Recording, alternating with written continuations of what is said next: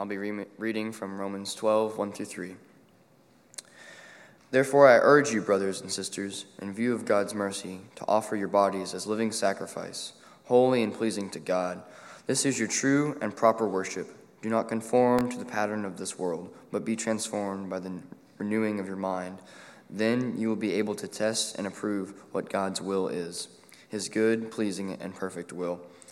For by the grace given me, I say to every one of you, do not think of yourself more highly than you ought, but rather think of yourself with sober judgment. In accordance with faith, God has distributed. Didn't he give us a good therefore? Amen?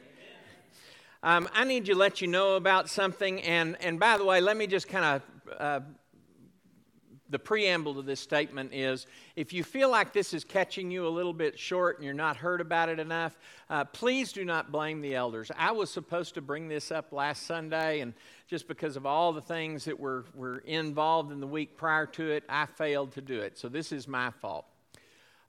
Back nearly 12 years ago now, when I first came to this church, we participated in a couple of surveys called Natural Church Development. It's a really wonderful kind of independent look at the church and showing you where your strengths and your challenges are and who you are as a church body. We have not done that for nearly 10 years now. And what's really wonderful is the folks at the Seibert Institute at ACU have taken what was a general health assessment and made it very specific to Churches of Christ. If you were here all those years ago, you remember some of the language was weird. What does this mean? What does that mean? This will not be that way. We're going to be participating in a process of doing a church health assessment. I just need you to know a few things about that. Next slide real quick. First of all, the elders really do want to hear from you. And before you object too much, I want to be sure and say this. I appreciate how much our elders spend time calling you on the phone. Some of you are in the habit, if a phone call comes up and you don't know the number, you're not going to answer it.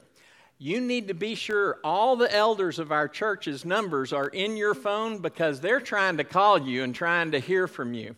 And you say, well, if they want to know what I'm thinking, why don't they just talk to me? And the answer is they are, first of all. If you're not getting contacted, I would say to you that somebody's not picking up the phone because I know that they're trying to contact everybody. And if you don't feel like you've been contacted, please call one of our elders and say, nobody's talked to me in a while, I want to be talked to. So they would be open to that, no matter who the elder is. I'm just hearing, I want to talk to an elder and I haven't been talked to in a while. And I'm sure they'll say, oh, well, it's wonderful to hear from you.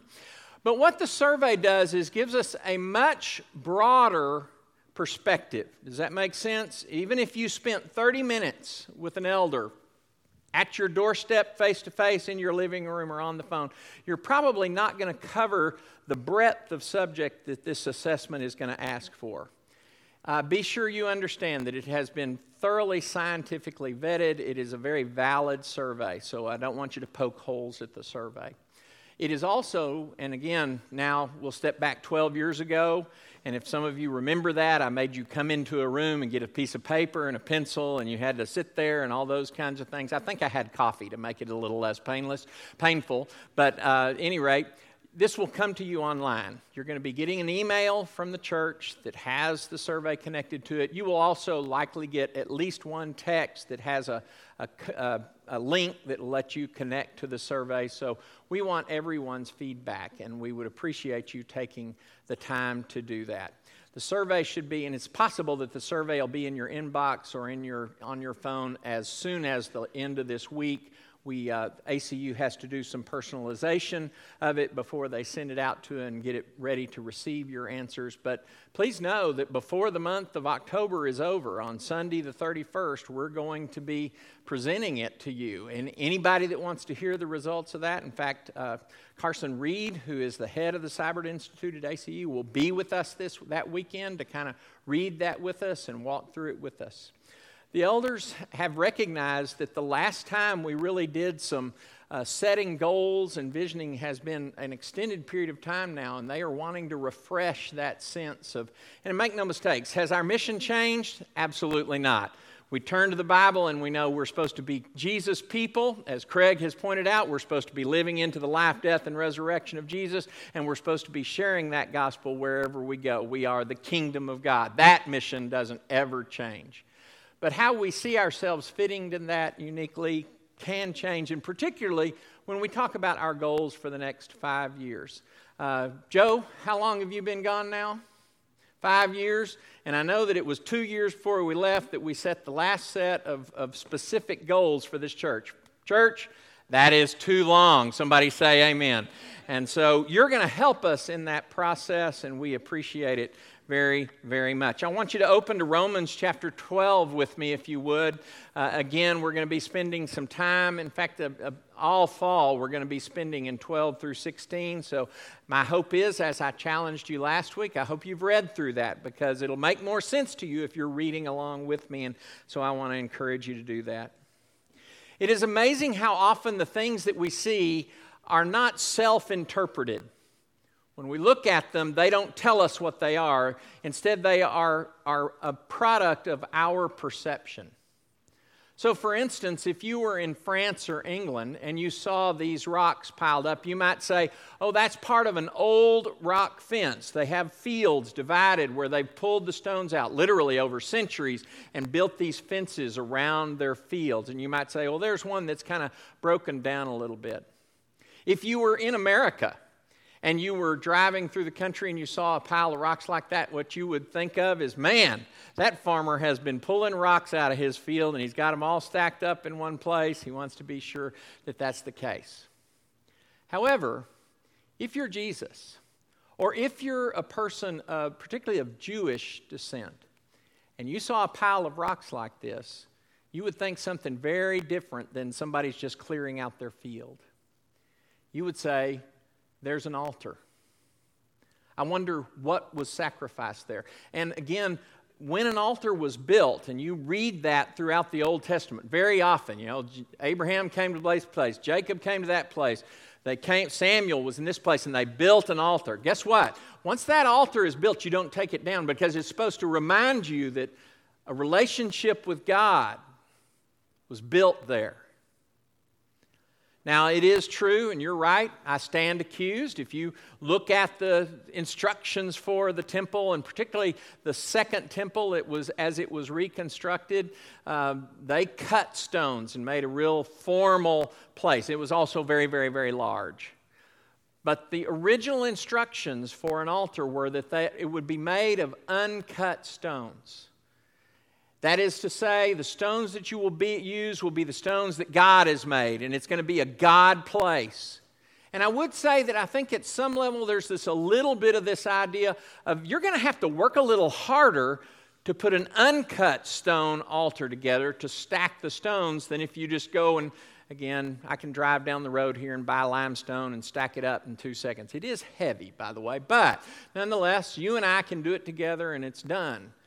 Stacking stones that are uncut takes work, and it's never perfect. So in other words, you can't think of look what I did in this beautiful ornament almost. Instead, it is, here's a place where God is meeting me, and it really has very little to do with me. We're continuing with Paul.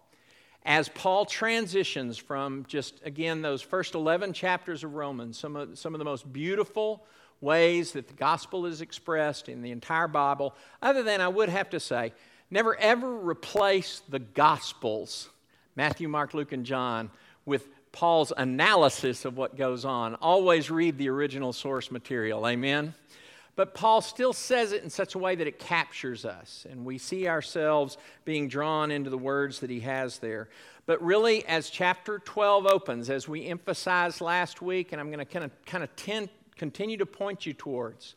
We celebrated God's good news in chapters 1 through 11, and now we are going to be asked. Paul pleads with us. Paul urges us to live in response to that gospel. Amen?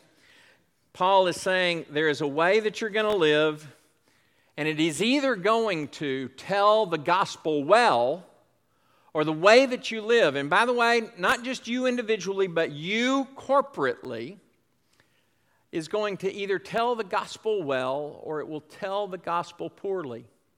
Your life will either reflect, and boy, Craig and I did not work on this together, but I could not have asked for a more powerful way of presenting what it is that we foundationally see in the gospel. And Paul says, your life, if you've heard anything good, if in the first 11 chapters you said, amen, or you hit thumbs up on the video, if you did any of that, then Paul says there's a way that I want you to live, and it needs to start with these basic premises. There are, I believe, 3 images that Paul kind of initially introduces us to. We've all enjoyed playing with Play-Doh, haven't we? You remember? And by the way, I'm old, right? Somebody says? Oh, come on. Y'all. I'm old. And I played with Play-Doh when I was a child. And I happen to know that people before me played with Play-Doh. And we're still, by the way, playing with Play-Doh. Although I have a feeling it doesn't taste near as good now as it used to taste. I think probably at some point people were eating too much Play-Doh. And somebody said, you need to make that taste worse so they don't eat it anymore. Was that too much of a confession, too much information? But bottom line is we love shaping it and doing all those things with it, but it always comes, the kit, if you get the kit and not just the things, it always comes with some molds, right? And the mold is not used for you to gently kind of put a few pieces of Play-Doh in. You take a big glob of Play-Doh and you mash it up and you get it nice and round and then you put it in the mold and then what do? You press, you smash, you get it in there. In fact, my biggest complaint about the newfangled Play-Doh is it doesn't come out of the mold anymore. It just kind of, and you're like, well, that doesn't work. But when that's done, we recognize some language that Paul wants to give to us. Paul calls us first to step out of being conformed to the world's mold. Now, it's kind of interesting. That same word will be used by Paul in other places to call us to be conformed to the gospel, right?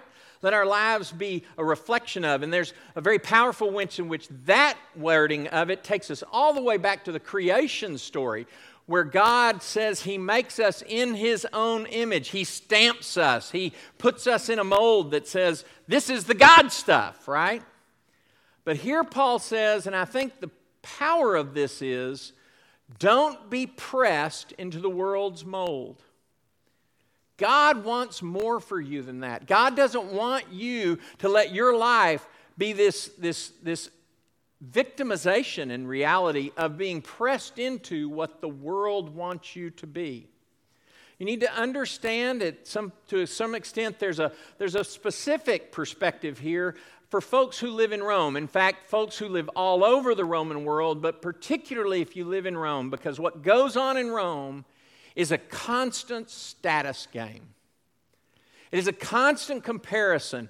Where are you from, and where does that rank on the hierarchy of places that Rome has conquered in reality? To be from Greek descent was much, much better than to be from Syrian descent or from Egypt or someplace like that. But there's more than that. You've heard Paul's comparisons before. Are you a free man or are you a slave? Are you someone who works in a house as a servant or are you the owner of the house? Are you a merchant? Are you, and here comes the big one, are you a Roman citizen? You can remember Paul's story from the book of Acts when he's about to be killed and he says, wait a minute, I don't think you want to go killing a Roman citizen. He played a trump card. Now let's be sure and say Paul is ready for his life to be poured out. Amen. And that comes up over and over again. But he recognized an opportunity for the gospel, and so he said, wait a minute, hold on. You don't have the right to do that to me because I'm a Roman citizen. And in Rome, this was one of the biggest trump cards you could play.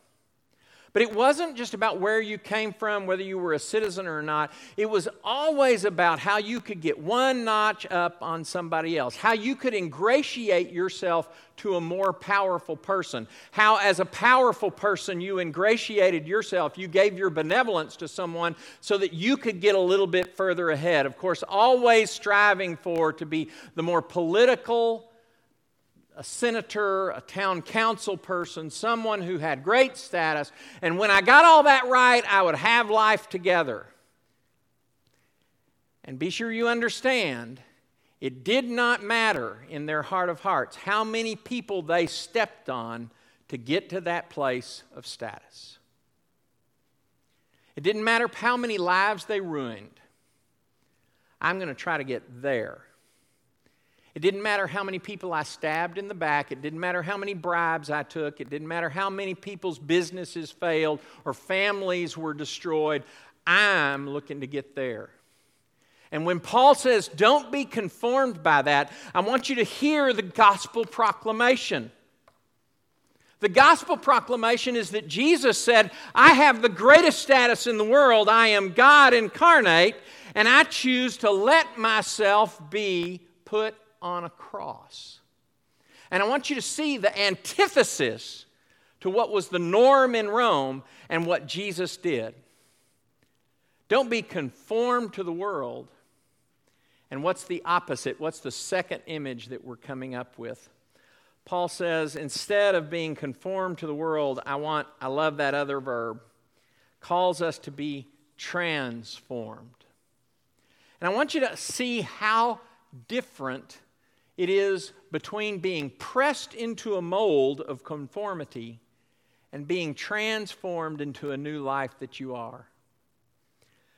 God will use, and the prophets will often use, the language of the potter and the clay for who we are. And we absolutely cannot resist, or it is, by the way, we resist, but it produces bad outcomes. But when God can mold us into who He wants us to be, but when you recognize that potter's function, it is never about how I can just push my will into what's on the wheel.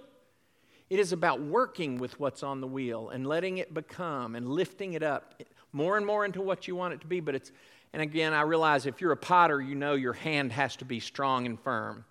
But it is not a coercive act.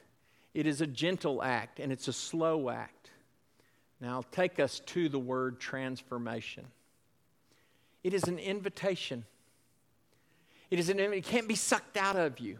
It's not something you can be pushed through. It is something that only God can accomplish, but you get to be a partner with Him in it.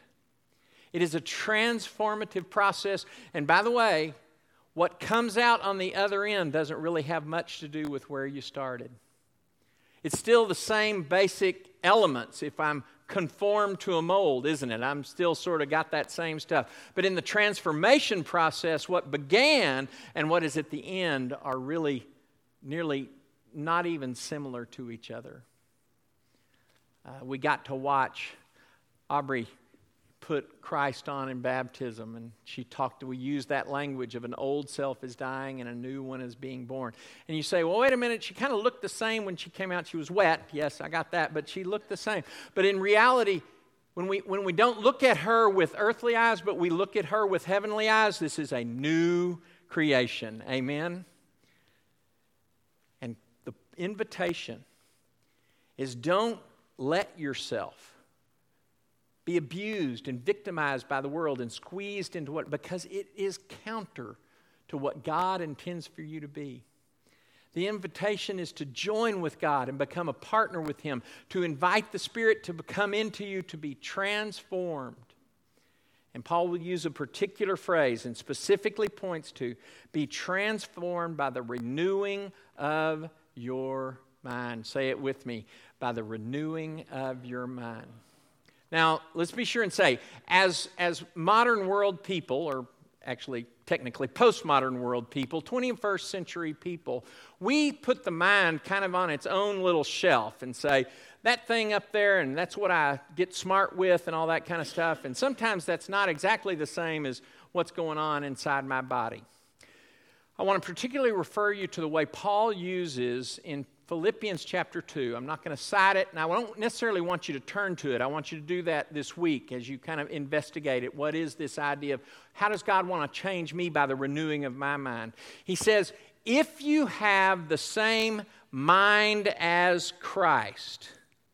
And then he goes on to sing that beautiful hymn about God, Jesus, who didn't desire to stay with God but chose to come to earth and gave his life, lived so humbly, gave his life on a cross. The idea here with that use of that word mind is not just the idea of the way we think, but it is a comprehensive sense of who we are. And particularly, I think Paul minds away here at the idea that you can get involved in the stuff of the flesh in the world, but God wants you involved in the stuff of the Spirit. Amen? And to a certain extent, that mind and spirit connection is there. Be renewed in who you are at your very core. And that's always the way God's going to do it. God is going to renew the core. He's going to make something new inside of you. And what he wants is for your whole life to be this expansion of what's in the core, that it flows more and more out of you. And so, transformed by the renewing of who you are from the very core piece of you, which God has redeemed through Christ in the waters of baptism. Amen? And let it seep out. Let that which you want to be your core and that God has made your core become more of who you are in every dimension, in everything that you can be. So it isn't just the idea of transforming the way you're thinking, although that's part of it, but it is so much bigger than that. In the same way that Jesus didn't think his way to earth and think his way to the cross and think his way to a resurrection, Jesus lived his way every step of the way. Dirty shoes, dirty clothes, sweat and blood, hands on a cross. And where Paul wants this process to start, don't be conformed, don't be pushed into the world's mold. Instead, let God partner with you in a transformation process that goes on. That starts in a place that he says, present yourselves as living sacrifices. It's a startling statement. It isn't startling to us because we've read the Bible long enough to be very sort of familiar with the sacrificial language. But it was intended to be startling. In the same way that we can read our Old Testament, read the book of Genesis along and everything's going well. Called Abraham, Sarah can't have a baby. Oh, she has a baby. But then we turn that page, right? And God says, sacrifice your one son. And it's not a theoretic thing because we take a knife and we take wood and we put together a stack of stones. And the text will go so far as to say he raised, and it startles you. If it doesn't startle you, then your heart is not invested in the text. It's hard for us to hear and hard for us to understand. And when Paul says, present your bodies as living sacrifices, we go from this kind of feel-good idea of Christianity. Oh, I think loving people would be just wonderful. And I think I'll smile a little more and be a little more joyful. And isn't heaven wonderful? Somebody say amen, isn't heaven wonderful? And then he says, by the way, the key to this is presenting your body as living sacrifice. Before you get the idea that this is just something that the Jews kind of went, whoa, wait a minute. That's what we do to lambs. That's what we do to rams. That's what we do to cattle. That's what we do to doves if we don't have enough money. You need to understand that in Rome, every corner you went around, there was another temple. And there was another set of priests. And another group of people that had an altar. Didn't look like that stack of stones. All their altars were very, very, ornate kind of place. Because it somehow or another that gave them the idea that the God was greater. And usually the altar was right at the foot of a statue, of an image. And what you laid on the altar was a gift to the God. And it might well be that before you went shopping in Rome, you came to a marketplace that was dedicated to this particular God who brings fertility and lets the crops produce and the animals be fruitful and multiply. And before you went into the market, you would take something and you would put it on the altar. And so the Romans recognized this startling kind of nature to, wait, whoa, hold on. I don't know about that. Eugene Peterson in The Message paraphrases it this way, and maybe helps us understand what Paul intended for us to hear when he said body. Take your everyday, ordinary life, your sleeping, eating, go to work, and walking around life. Take all that normal stuff and put it before God as an offering. This isn't about necessarily the big, huge decisions on life. You know, those momentous events. When I turned 16, there was nothing more important than getting that driver's license. It was a momentous moment, and I remember every minute of it. And I remember my parents saying to me, this is more about responsibility than it is freedom. Handing me keys. By the way, they didn't hand me keys to a car that I didn't pay for. They handed me keys to a car that I invested in. And in a very powerful way, Paul's trying to say this isn't just about, oh, I come to church and I'll lay my life down. Oh, I get to this important stage in my life and I'll lay my life down. It is about every single day being perceived as an opportunity. And am I going to live my life in the direction of just how much I can get ahead through my actions? Or am I going to live my life with a sense of I want it to be an offering to God? Jesus will teach about it. By the way, Jesus lived it, amen? But I pull these particular words out from Luke chapter 22. Rather, the greatest among you must become like the youngest. The youngest doesn't make as much sense in our culture, but in their culture, elder and younger was very much a hierarchy. Must become the youngest, and the leader is the one who serves. For who is greater, the one who is at the table or the one who serves? We know this answer. Yes? Is it not the one at the table who is greater? And Jesus says, but I have come. I have come among you as one who serves. How often did the disciples argue about who is the greatest?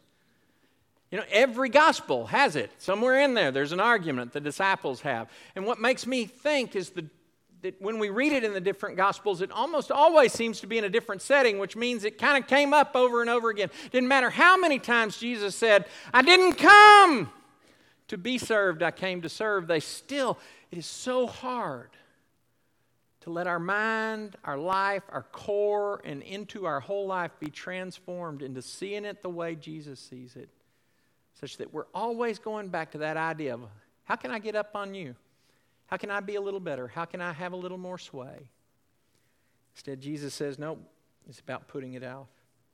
And you know, it's very easy for us to look at the disciples and say, those idiots.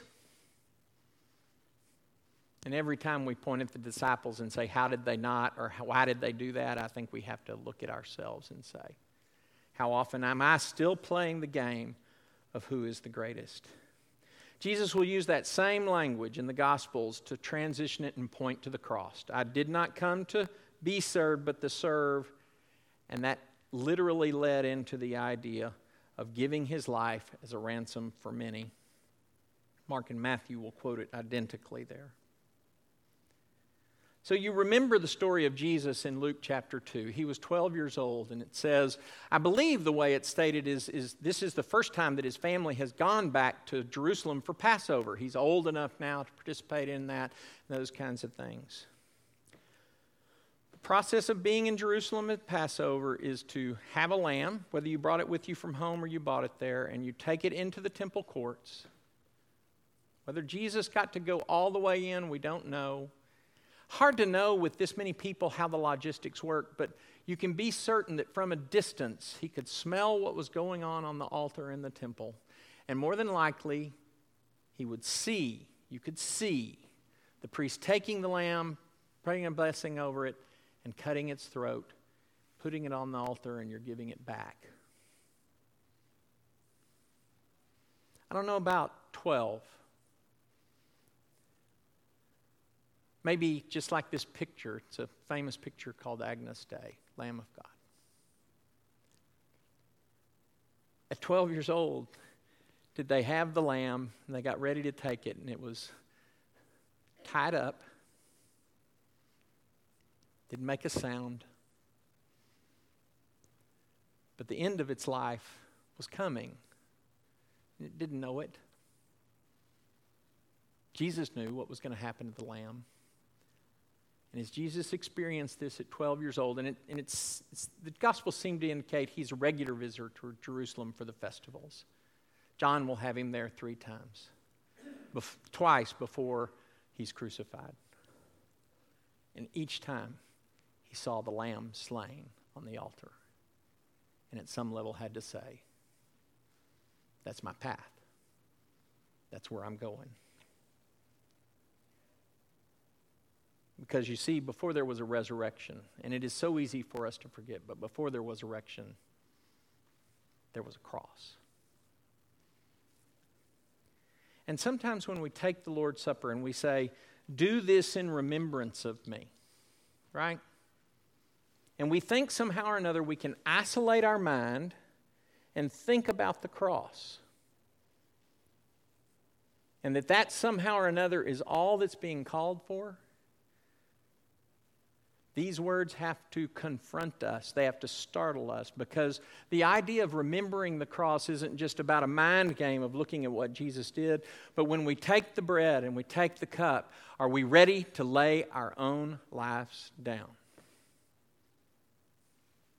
Are we ready to be transformed from who we are as relatively selfish, kind of looking for our own gain kind of people, to people who are freed in the process of being living sacrifices?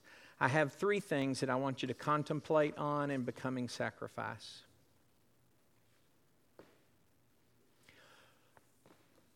These are intended to be practical, but maybe not in the way you're thinking. First of all, in conflicts with people, do you ever stop and try to look at another's point of view? Because see, in a conflict, one of the things we want to do in a conflict is win, isn't it? And I recognize there's truth and there's false, right? But the rest of the sentence is, aren't most of our conflicts not about things where there's just one truth and one false? Aren't they mostly about, this is the way I see it and that's the way you see it? And I don't want to invest the time in looking at it from your perspective, because I might not win the argument. And it may well be that God puts us in those conflict places not to win the argument, but to be transformed. And maybe transformation can't take place until we start seeing the argument, the conflict, from the other person's perspective. Becoming sacrifice has to be about identifying the least, the loneliest, and the loser in our culture. And by the way, does anybody graduate high school and say, whoo, I'm going to become the least, woo!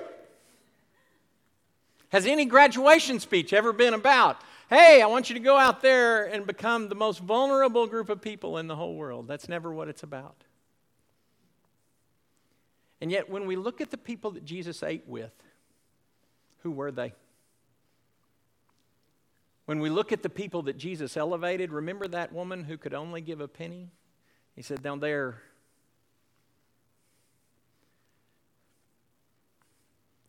And when he went to the well, it was the loneliest woman in town that he wanted to spend time with. Finally, becoming sacrifice is going to be making spiritual worship a matter of day to day, not Sunday to Sunday. Amen? Can you find worship? It's been a long time since I've done this, so yeah, shoot. Can you find worship in changing a diaper? Can you find worship in cleaning the clothes? Can you find worship in cutting the lawn? Can you find worship in preparing supper for those ungrateful people who don't even say thank you? Can you find worship in the simplest things in life because you have chosen in that act not to think about how big you are and how impressive you are and how powerful you are, but how much you can serve? Can that be worship for us? We've sung these words so many times and we've listened to them so many times, maybe they fall on deaf ears. But God's good news always leads to the cross. Jesus said, take up your cross and follow me. The good news is Jesus has taken those steps already. Amen. He's not asking us to go somewhere that he hasn't. But Jesus says, if you want to follow me, it will always lead from a cross, but it will always lead to God's transformation. Amen. If you want to respond to this message of laying down, of sacrifice, of not being pressed into the mold, but instead being free to be transformed, you're welcome to come during the song. You're welcome to engage in conversation with the people around you. Engage in conversation with those elders. Don't wait for them to call you. Call them. Call me. I want to talk. If you're online with us and would like to start that conversation, there's a text number on the screen, 979-217-3300, and you're welcome to start the conversation that way. But what I ask is that as we close today, as we sing this song, that you say, yes, Lord. Doesn't have to be yes to baptism, doesn't have to yes to coming forward to repent or ask for prayers or anything, but just yes, Lord, I want to step a little further away from conformity to the world to being transformed into your likeness. So wherever you are, come to God as we stand and sing.